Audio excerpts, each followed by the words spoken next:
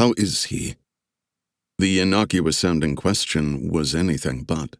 In fact, to refer to the man in question simply as he, without the accompaniment of one of his many honorifics, was grounds for execution.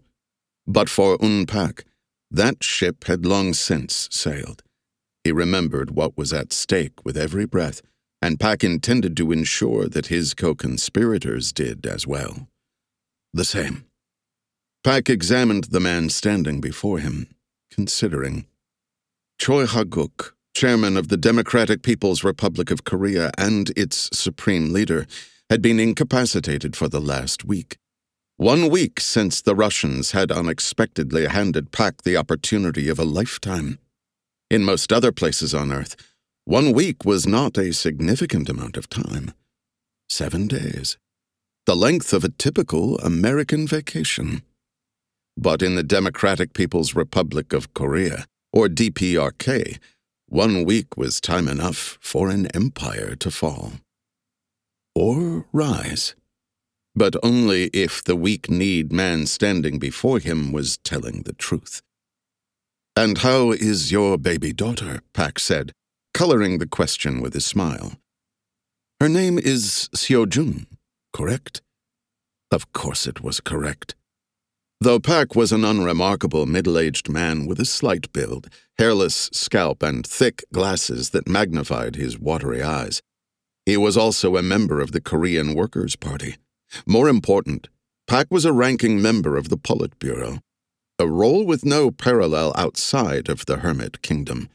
But here, in the land that time forgot, Pak was a minor deity, certainly not on the same scale as the Supreme Leader, but powerful in his own right.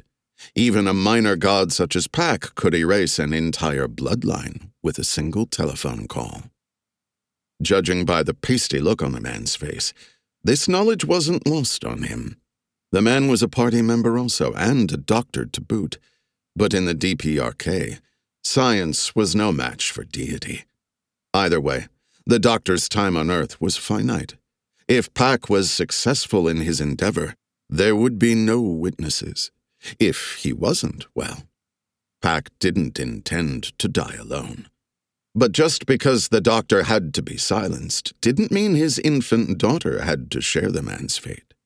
Pak might be thorough, but he wasn't a monster. Not without reason, anyway. "She is fine, comrade," the doctor whispered. "Just fine." "Good," Pak said with a nod.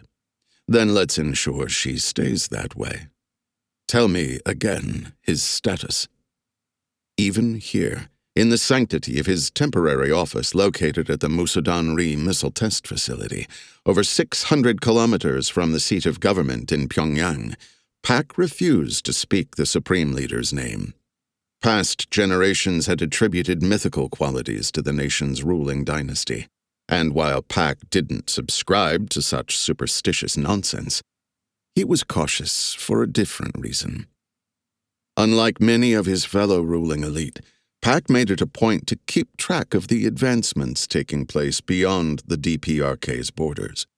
He'd heard of listening devices that activated based on the utterance of a specific word.